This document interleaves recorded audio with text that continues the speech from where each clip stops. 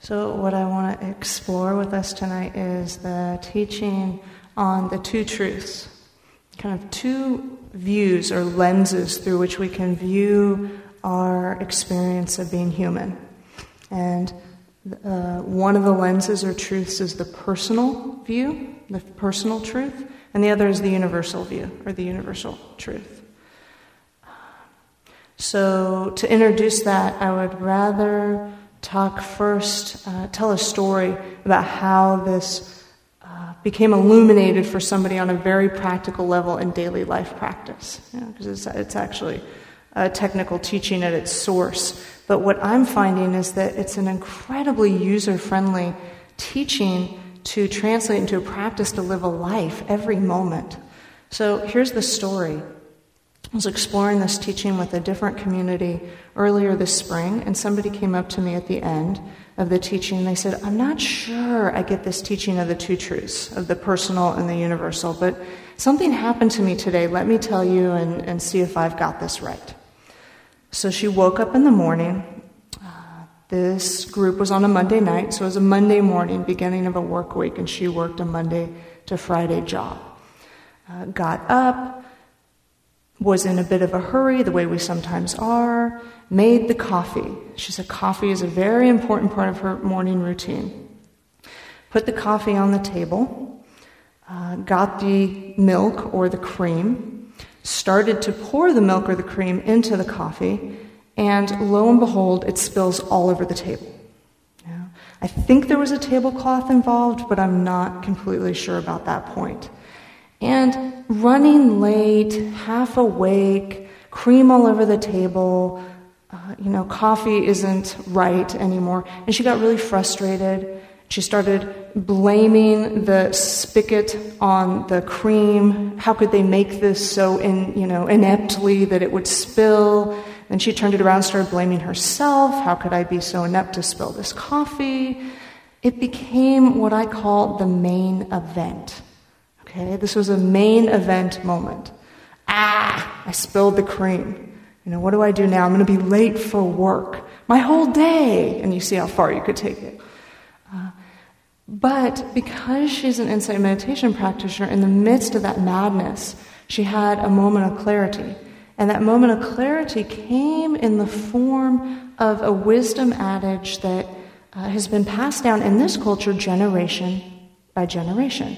And that adage was a thought, there's no use crying over spilt milk. So as she had that moment of clarity, there's no use crying over spilt milk, she realized, it's not about the milk container.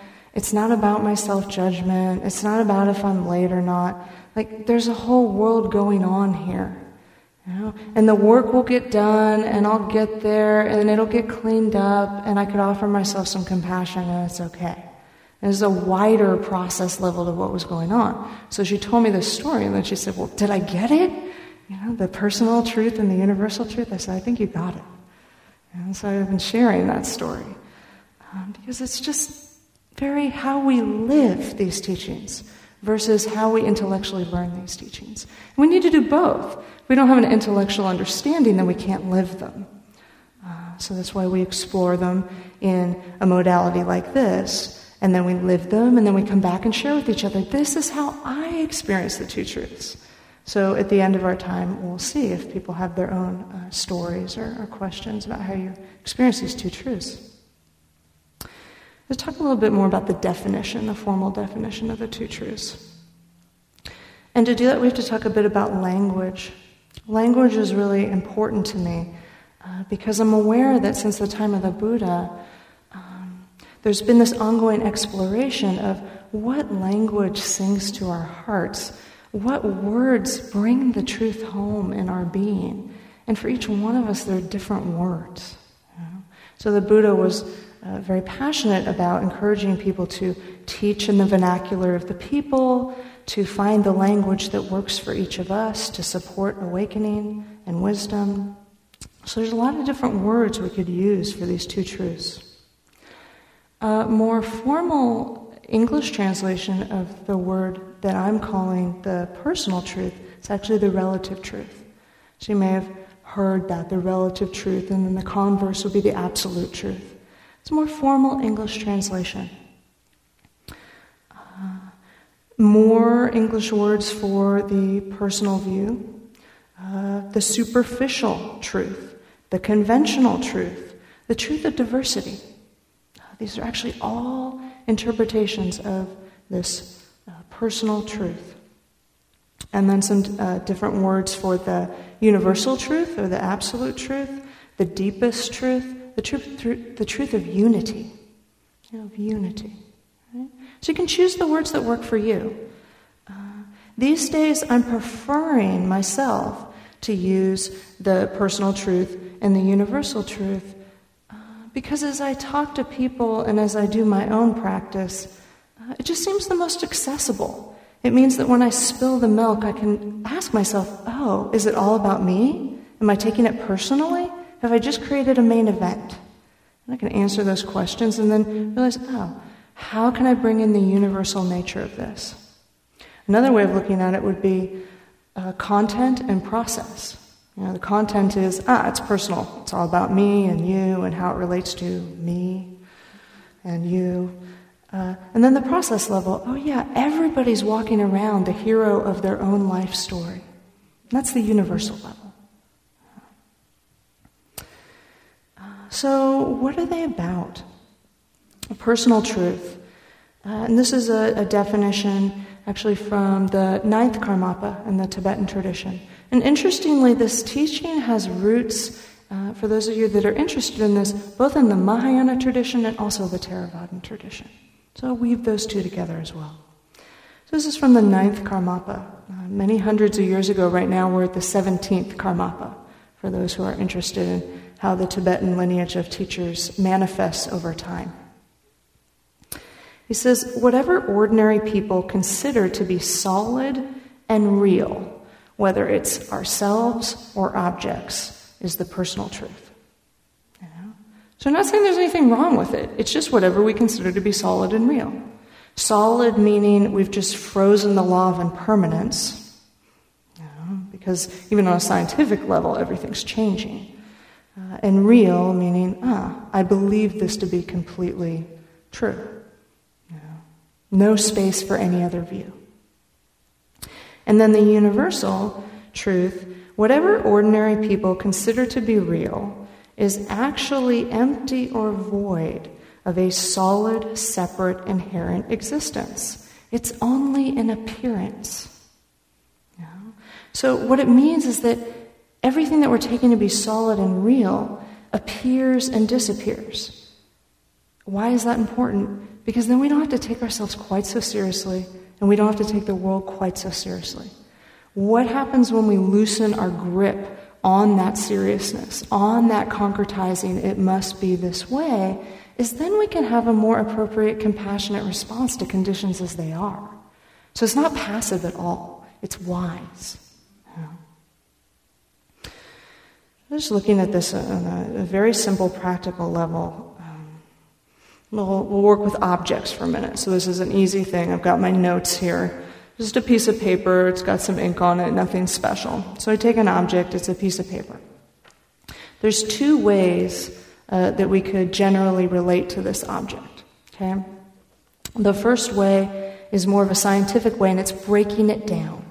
We can break it down and say, okay, well, there's the tree, the water that fed the tree, so we've got, the different components of that, whatever the ink was made of, and just break it down, break it down, break it down.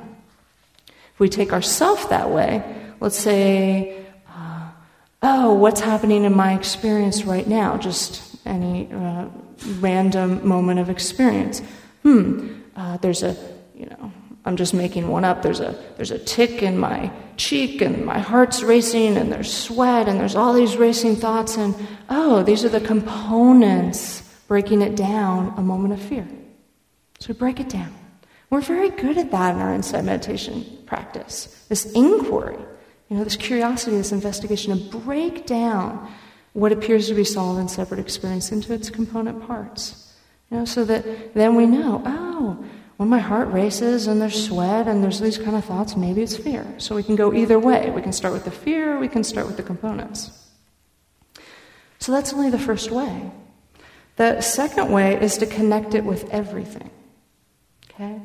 So one of the masters of connecting this piece of paper with everything, some of us probably know, is the Zen master, Thich Nhat Hanh.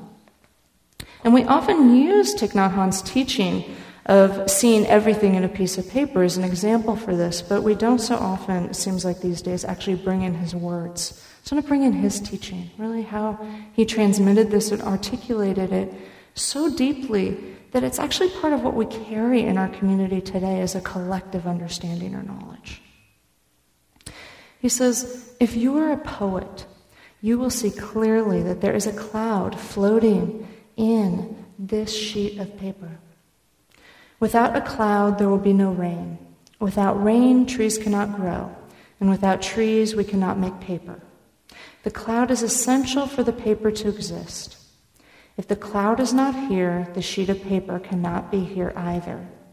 So we can say that the cloud and the paper inter-are. Interbeing is a word that is not in the dictionary yet.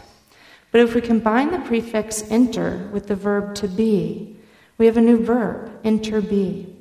Without the cloud, a sheet of paper, and if we bring them together, they inter-are. And then he says further, if we look even more deeply, we can see that we are in this piece of paper too. Nothing separate, right? It's not difficult to see because when we look at this sheet of paper, the sheet of paper is part of our perception. Your mind is in here and my mind is in here also. So we can say that everything is in here in this sheet of paper. You cannot point out one thing that is not here. Time, space, the earth, the rain, the minerals in the soil, the sunshine, the cloud, the river, the heat, everything coexists in this sheet of paper. No. That is why I think that the word interbe should be in the dictionary. To be is to interbe. You cannot just be by yourself alone. You have to interbe with every other thing.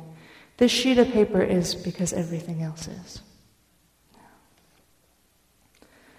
So it's a beautiful teaching. And it's interesting to look at this again in terms of language form and function, because I think about, for many years, I worked with children and with youth, and I think about how we learn language. So in the English language and in cultures where English language is the primary language, we would tend to, when somebody's, yay high, a little toddler, just learning the language, we would hold up the piece of paper and we would point to it and we'd say, paper, paper. And the little kid would look at it and go, paper. And we'd say, good, good. How many of us have done this with cousins and children and grandchildren and children that we work with, because many of us in this community work with children. That's how we learn it. In other cultures, in different languages on this planet, we would actually hold up this piece of paper and say something functional about it. Like we might hold this and we would say, holding, holding. And the child would say, holding, holding. Why is this important? Because the way we learn language has a lot to do with how we perceive the world. If we've been trained to perceive in terms of nouns or objects, then that's the primary way that we perceive the world. If we've been trained to develop perception in terms of process, that's the primary way we see the world. So it's bigger than the way that we may have been culturated. I was reflecting on the fact that recently a friend came to visit me in Nevada City, and he was going to bring his teenage son with him. And I hadn't seen his teenage son since his teenage son was in elementary school. So I was very excited to see this kid. And then I realized, I don't know this kid. I have a memory of this kid when he was 9 years old, and I'd known him when he was quite young, and then my experience of this child stops at age 9. And so as we were writing emails, sending directions, et cetera, one of the emails I sent is, I can't wait to see and to meet the teenage manifestation of your son. Because I realized I'm meeting somebody new. What if we went home tonight to whoever we live with, or went into work tomorrow to whoever we relate with, and actually had that kind of relationship and met somebody new? Not who I think you are, but just letting you be and drinking that in. So I think about this on I look forward to meeting the teenage manifestation of your son, and then I reflect on, well, what manifestations do I primarily identify with at this time? So I pose that question to us, so that it's not just my voice, and I'll repeat back what you say so that it catches on the mic. But where are the primary places that you kind of have a manifestation of self that feel, real, that are important in your life on a functional level? Just call out a few. It's not a trick question, okay? Call out a few. Yeah, the self that's in the bed. Yeah, the working self. The mother. Yeah, with the kittens, the mother of the kittens. Somebody else there? Oh yeah, the ego self. Yeah, I'm manifesting as it. Yeah. Anybody else? Digging in the dirt. Digging in the dirt. Yeah, the one who digs in the dirt. And there's nothing wrong with any of these. We need these functionally. Otherwise, somebody else is going to have to take care of those kittens, because I forgot that I have this sense of self that takes care of the kittens. Who's going to take care of them? Who's going to take care of the children? But the question is, can I hold it lightly so that then I can engage fresh in each moment? Instead of thinking, I know my cats, I know my kids, I know how it's going to go down at work. And the reason it becomes problematic is that because of conditions, things can go down exactly the same way repeatedly, and they verify this sense of, oh, I know how it is. It is solid. It is separate. And it feeds our confusion. It's not our fault. There's a lot of feeding factors to our confusion about this.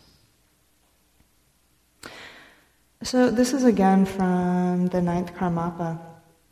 He says, the two truths are neither the same nor different. If they were the same, all would see ultimate reality. But if they were different, none would be able to see it. Okay, so that quote is really a reflection quote. I'll say it again. It's for our reflection. I've been reflecting on it for months, and it keeps illuminating more and more for me. The two truths are neither the same nor different. If they were the same, everyone would see ultimate reality. And if they were different, no one would be able to see it. So it's the spirit of form is emptiness, emptiness is form. Or maybe a more user-friendly way to say that would be form contains emptiness, and emptiness merges with form. Sometimes I think it's the language that catches us up. We know this. We all know this. And the interesting point is that the transformation of awakening with this teaching is actually from the side of the perceiver, not the side of the perceived. This piece of paper, impermanence and decomposition aside, is as it is. The transformation is from the side of the one who perceives the paper. The paper is just in its natural state. What does that mean? It means that we can have the same family, the same work, the same politics, the same everything. And we can make a transformation from the side of the perceiver. Again, not in a passive way, but in an engaged way. When our confusion starts to lift and we see more clearly, we have so much more energy to engage, to act, to respond. Confusion is confusing. It's deadening. It creates a numbness, among other things. So we're lifting the veil. That's what we're doing in this practice. We're lifting the veil. So as I've been reflecting on this teaching, I've been going at it from various aspects because I know we all learn differently. So some people learn through stories, some people learn more through looking at language. Others of us learn very deeply from metaphor. So I've developed a couple metaphors for these two truths. The first metaphor is the metaphor of wearing bifocals. Okay?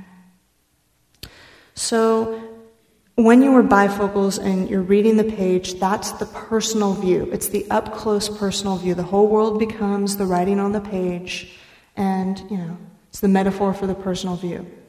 Then we look up, and the whole world is there. Everything, all of you, this beautiful space, the whole world is there. That's the universal view. That's actually how we live our lives. We move back and forth from, it's all about me, my family, my troubles, my dreams, and then we look up, and there's the world passing by in those tin cans we call cars, and walking down the street, and on the screens. And it's the world, it's the universal. It's not my pain, it's our pain, it's the pain. So recently when I gave this metaphor, somebody came up to me at the end, and she smirked at me, and she said, "I have progressive lenses."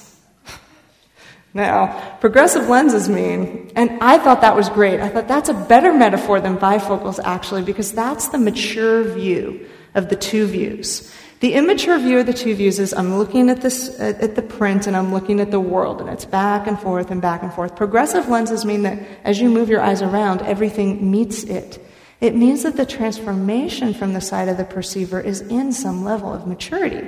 And so then we can look at the personal level of taking care of the body and taking care of our families, and very personal. And then we start to look up and realize, then there's the next circle of our Dharma communities, of our work communities, of all the different kind of wider circles. And then we look all the way up and go, the world, we're all in this together.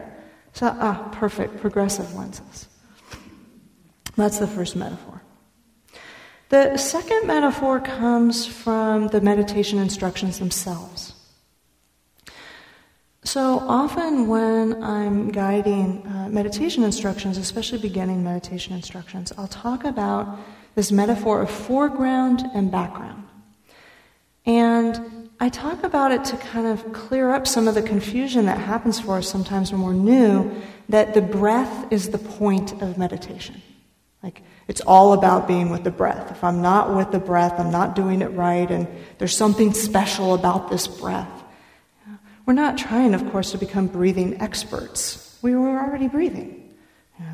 But what we're doing is we're inviting the natural experience of the breath that was already happening into the foreground of attention, which naturally then allows the rest of our human experience to fall into the background of attention. And then, as we proceed in our meditation path, and I was talking about the art of meditation and the meditation instructions, we can see, that pain in the shoulder just forced itself into the foreground of attention. How am I going to meet this moment of experience? And then the breath is in the background. And then we have to make a choice. Do I want to just kind of make a mental note of the fact that there is strong sensation in the shoulder and gently invite the breath back to the foreground of attention? Or do I want to keep that pain in the shoulder in the foreground of attention, explore that aspect more deeply? And that process is an art. We can suggest it, but we each do it our own way. It's a very intimate experience, actually. The two truths work the same way. So the way that I work with them in daily life practice is I'll just notice when events are happening. Is the personal truth in the foreground, or is the universal truth in the foreground?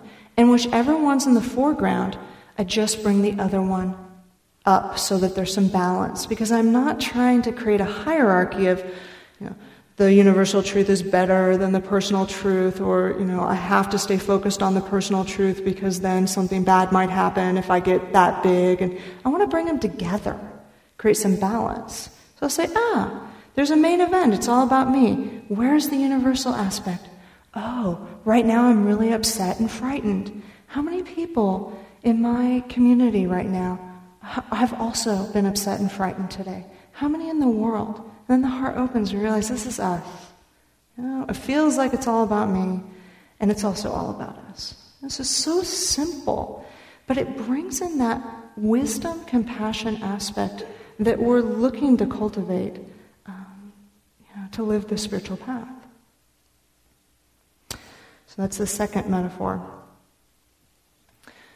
And I just want to talk a little bit about specifically how these two truths are expressed through the Theravadan tradition, or the tradition coming from the forests of Thailand. And that's one of the main traditions I've been trained in, many teachers through the Thai forest tradition. My main teacher from Thailand talks about it like this. He says, there's this progression of the path and practice.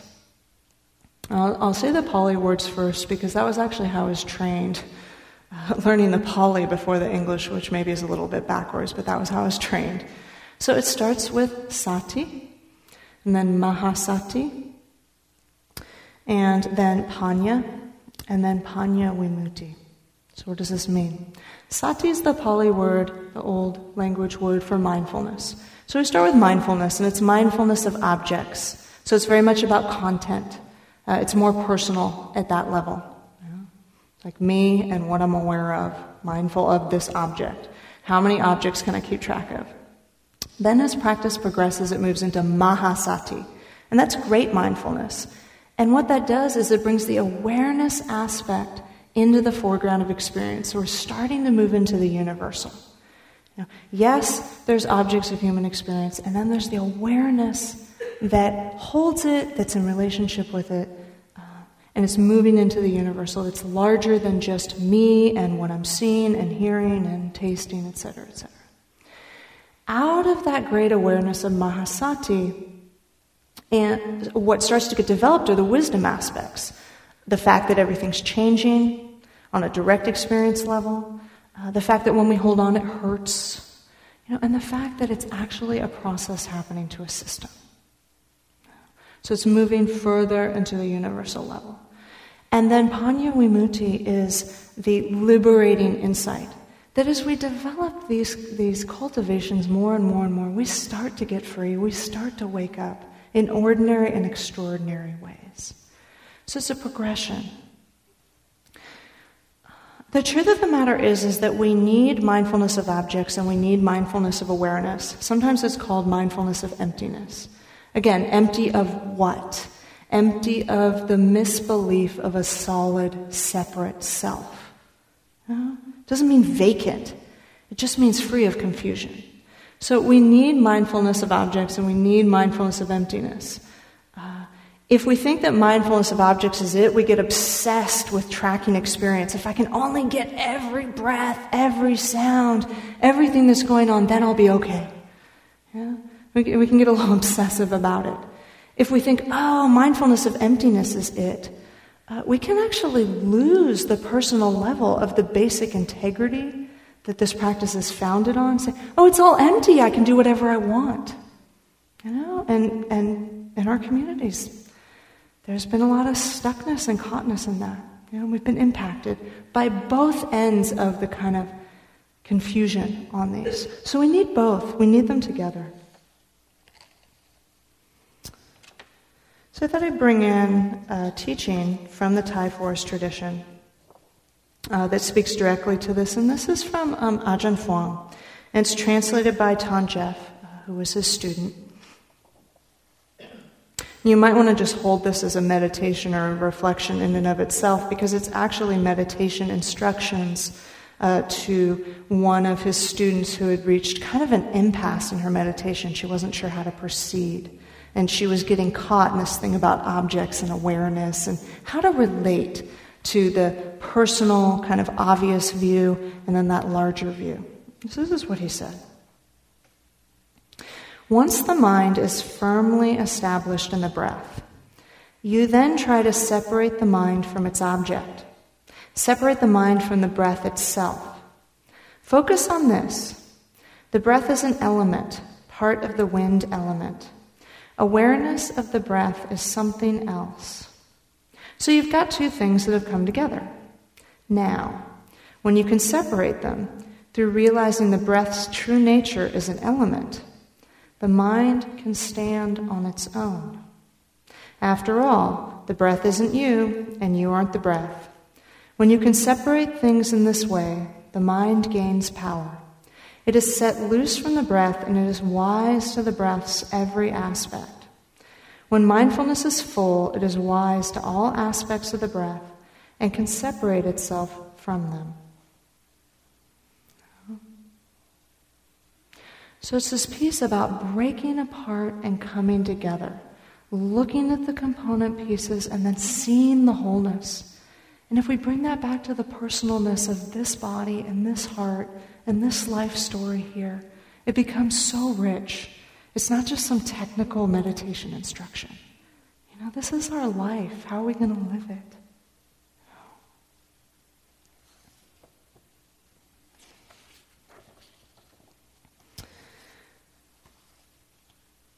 So I've been kind of looking for and exploring examples or role models of this in our worldwide community. Who really is able to hold this kind of balance of these two truths and live them in a full and mature way? And I've been enjoying actually looking outside of the Buddhist tradition for examples, because what I see is this wisdom is universal. Buddhism doesn't have the copyright on this. It just articulates it in a beautiful way. This is a human journey. So recently, I had the opportunity to watch an interview with the 2011 Nobel Peace Prize winners. And the winners of the 2011 Nobel Peace Prize were 3 women. And they were given that prize for work in their countries on behalf of women. And the one that I was particularly touched by is the president of Liberia, and her name is Ellen Johnson Sirleaf. And she was talking about her country, and being the president of her country as a woman with the religious backdrop of that country and just the different conditions. And she described Liberia as a young democracy, as a democracy that is young yet growing and healthy in its youth.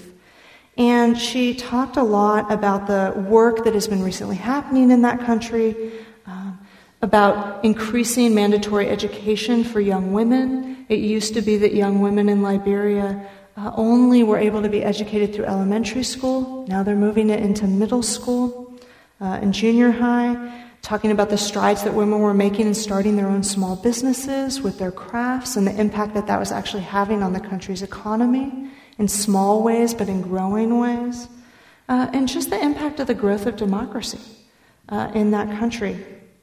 And so it was a very personal story, which is why I'm sharing it. It was a personal story of a country, and the growth of this country, and the girls in the schools, and the women starting their businesses, and she was telling these very personal stories. And at the end of her share, what she said, I think it was in response to a question that was asked by the facilitator, she said, "Change is on course." I think the question was, how do you think it's going? Aren't you concerned about some of the areas that are not growing as rapidly as we might like? And she said, change is on course. That's the personal view of a country's story and the individuals in the country's story, and the universal view of it's not as I might like in this moment, but in the wider sense, I see an arc of process and change is on course. I have my eye on the universal ball. Very powerful. So I always enjoy looking for role models in unusual places for these teachings, and maybe it's something that inspires you and keeps you going in your practice as well. So I just want to end with 2 quotes. And one is a quote from Ajahn Mun, who's one of the elders of late generation back in the Thai forest tradition, no longer living. The other one's from Tara Brach, who is the senior teacher in Insight, Washington, D.C., and just a wonderful woman teacher of our time, not monastic, to just see 2 different kind of expressions of these views. Let's start with Ajahn Mun.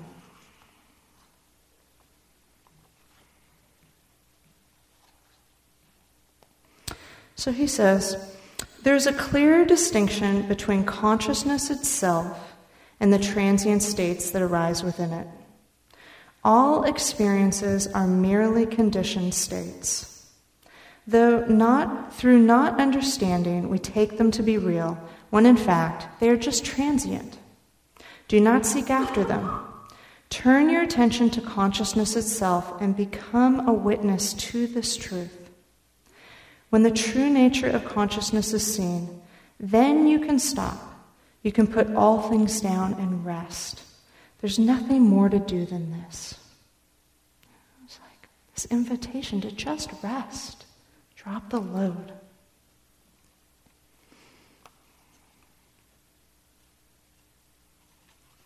Then we have Tara Brach. When we are free of mental concepts and our senses are awake, the sounds, smells, images, and vibrations we experience connect us with all of life everywhere. It is not my pain, it's the earth's pain. It is not my aliveness, but simply life, unfolding in intense, mysterious, and beautiful. By meeting the changing dance of sensation with radical acceptance, we discover our intrinsic belonging to this world. We are no thing, not limited to any passing experience, and everything belonging to the whole.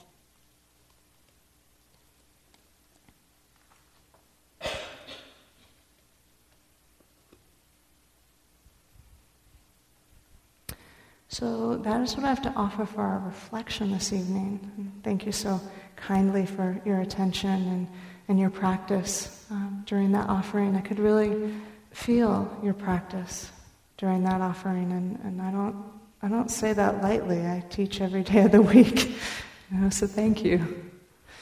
And I'm curious about what your questions are, and if you have a daily life example of how you're already either consciously or perhaps unconsciously, but now consciously, practicing this teaching of the personal truth and the universal truth. That way it can be our Dharma teaching and not just from one voice. So who's feeling bold? Please. Just share a short story of that shift. I was recently visiting family in New Jersey. I was on the plane on the way back, and I had an email exchange with my brother over the last few weeks that was a little tense, and I was reading a lot of anger into his emails, and I wasn't sure where he was at, so I was feeling a little nervous about seeing him, not quite knowing, what was going on for him. And I was reading some suttas, and I just came across a passage where the Buddha was saying, speaking to somebody who'd come to ask him about, should we go to war with this kingdom? And he was kind of saying, just in the world, kings fight with kings, and, uncles fight with nephews, and husband and wife fight, and brother fight, and this is the way it's been for generations. This is 2,600 years ago. So there was just something in just getting that, brothers fight with brothers. Just like, it just sort of shifted it out of the personal into that sense of just like, this isn't about me or him. It's just, here's this relationship with all the complexity of a family situation, and it's okay if there's tension. Yeah. It's like, that's just the way it is. These are just the roles in this moment. Beautiful. Thank you. And if you raise your hand, you don't need to come up front if that makes you shy. We can just pass the mic as people want to share or ask.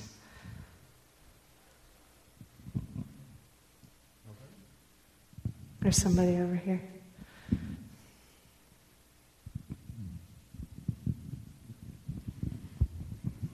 Thank you. When you were talking about impermanence and transient, kind of thoughts and things that happen in our lives, the first thing that came to my mind was the feeling I get when I listen to music. I listen to mostly electronic music that has no words, for the reason that when I listen to words, I get attachments. And I like music with words, but I like music without words because it lets my mind create the visions. And one experience that I had recently with a band that I went to see, they have a record they had just made, and it's online, and I could listen to it. And it was recorded in the studio, so they heard it first, and they've heard it probably a million times, and lots of other people have heard it. So it wasn't like something new, but like when I first heard it, I was just so moved by it. And I was like, wow, and it didn't seem impermanent. It seemed, like it seemed like this just like amazing situation, but when I went to see them live, I felt at that moment in the here and now, because at that moment I realized that I was hearing a performer play music from the mind and the heart and the skills, coming directly out of a speaker to a community of people. And that was a situation that was happening just now, just at that moment. Right, in real time. In real time. In real time. Yeah, it wasn't in iTunes. Right, right. And it affected me, It affected me in a really positive way. And so it made me kind of look at the way that I experience music. Thank you. That's actually a great inquiry question. It's a great metaphor, to actually ask ourselves, am I experiencing the person in front of me in real time? Or have I created a prior recording that I am playing back in perception in this moment? I don't even see actually the real-time person in front of me, or the real-time situation, because I've been in this situation so many times before. It's a great metaphor. Yeah, thanks. Who else?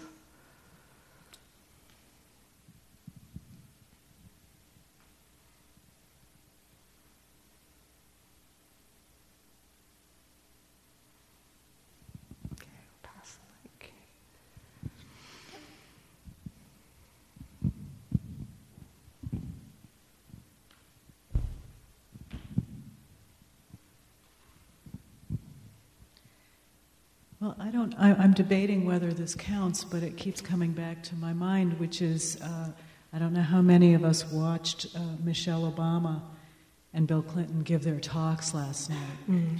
And there was a way in which they were both doing that, going from the very personal and the very specific and the very detailed to the universal. Mm-hmm. And we could say the universal was, political hogwash, but you could see that it was moving people. The crowd was being really energized by that back and forth play from the personal to the universal, and it was driving something that drives the country in a way that we believe in these higher truths, and we want to get there with these specific strategies. Yeah. So something about that. No, I love that you're bringing in, that perspective, and especially the piece about the fact that you notice that it's energizing to move back and forth. Because when I think about it, when we get caught in kind of, the view of emptiness or the universal view only, and we get frozen in that, it can get a little vague, and it can actually lose energy. If we get caught in just the personal, it can get so fixated and compelling that it's stressful. But when we can naturally flow back and forth as is appropriate, there's so much energy. And that's what I'm talking about. That's the energy through which we can share our expression of understanding and wise action in a million different ways. So thank you. Yeah. There's something over here.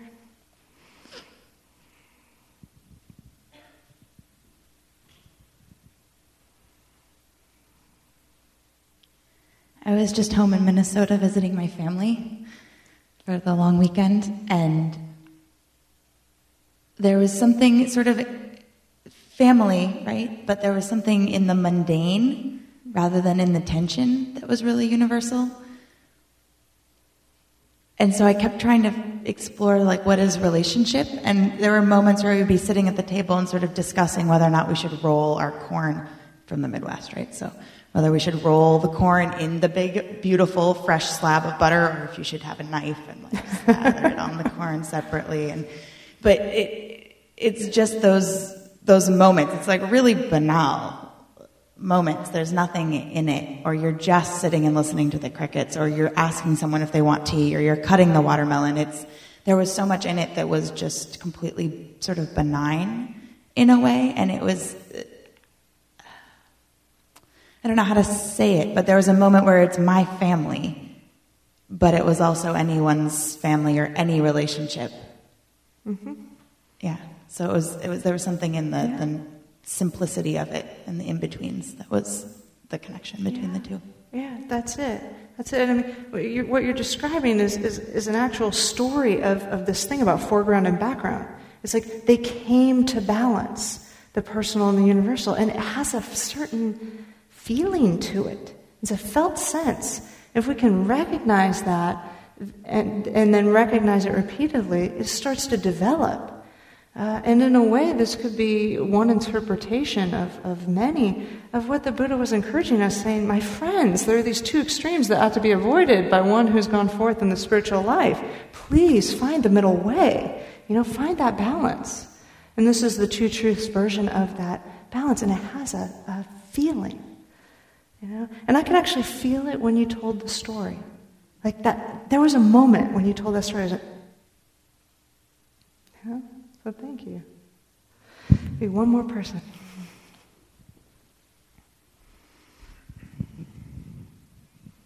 These things that you're saying about family and your brother and so on, this is what it's making me think of when you asked us about different ways that we see ourselves. The thing that was in my mind, I didn't say it, but what I was thinking was as a reader. Mm-hmm. And I read a lot, and what puzzles me sometimes is how much I can enjoy a book, but sometimes it doesn't. If you said, like, what book did you read last week? Do you have any recommendations? Like, I'd have to go back and look at my library slip or whatever. Mm-hmm. A lot of it just doesn't really stick in my mind, but there's this one scene that is so vivid. And it is, in my mind, it's kind of like an example of that saying, sometimes this is like about young parents, the days are long, but the years are short, mm-hmm. and how quickly time can go by. And it's a scene about a family where the mother and like one or two of her sisters, they just like all their time they spent every weekend just sitting around their kitchen table playing pinochle. And, so it was just this family that grew up with, the kitchen table, just everybody sitting around. It was just these women in their house dresses. And then when one of them, I guess the older sister, passed away, and the family was getting ready to bury her, they buried her in, like, her favorite house dress and holding the best hand of pinochle that she'd ever played. Mm. Mm. And that to me sort of seems like a like I said, it's a very vivid description of that sort of merging of the personal and the universal. Oh, thank you for sharing that story.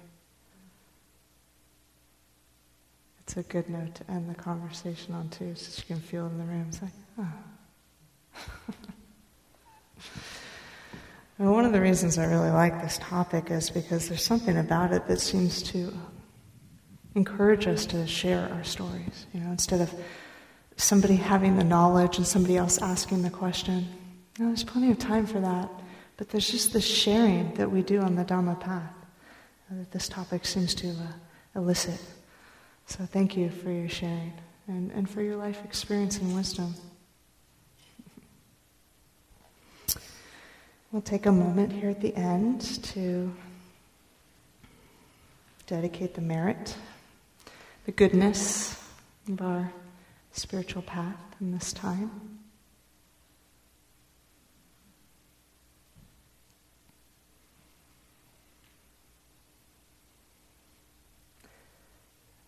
So maybe as we breathe in and feel our own heart center for a moment, not missing the opportunity to appreciate the intention and the effort and the caring that it takes to show up here. Whether it's show up at our community nights or whether it's show up here in this moment. Really appreciating that. The courage, the compassion that it takes to do that.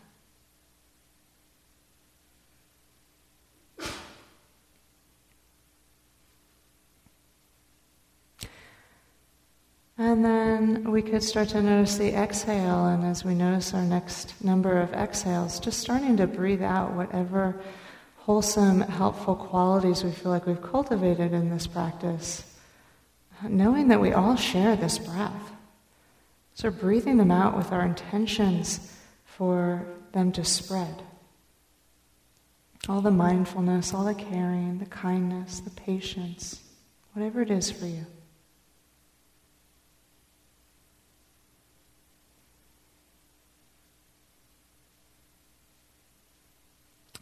And taking great delight in the fact that not just are we sending the goodness of our hearts and our practice with our intentions, but that we'll also be sending that out with future words and actions. We couldn't possibly not share the goodness of our practice in widening circles. And they need not know that it's being shared, That's what we do. That's who we are as a people.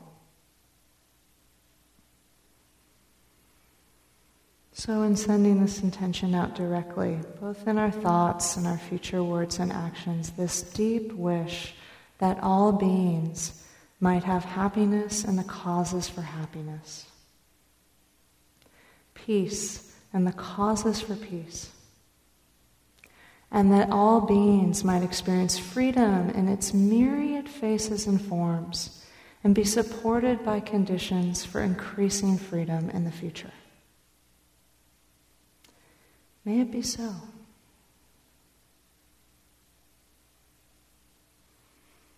Thank you so much for your practice and the work that you're doing in the world to manifest that practice.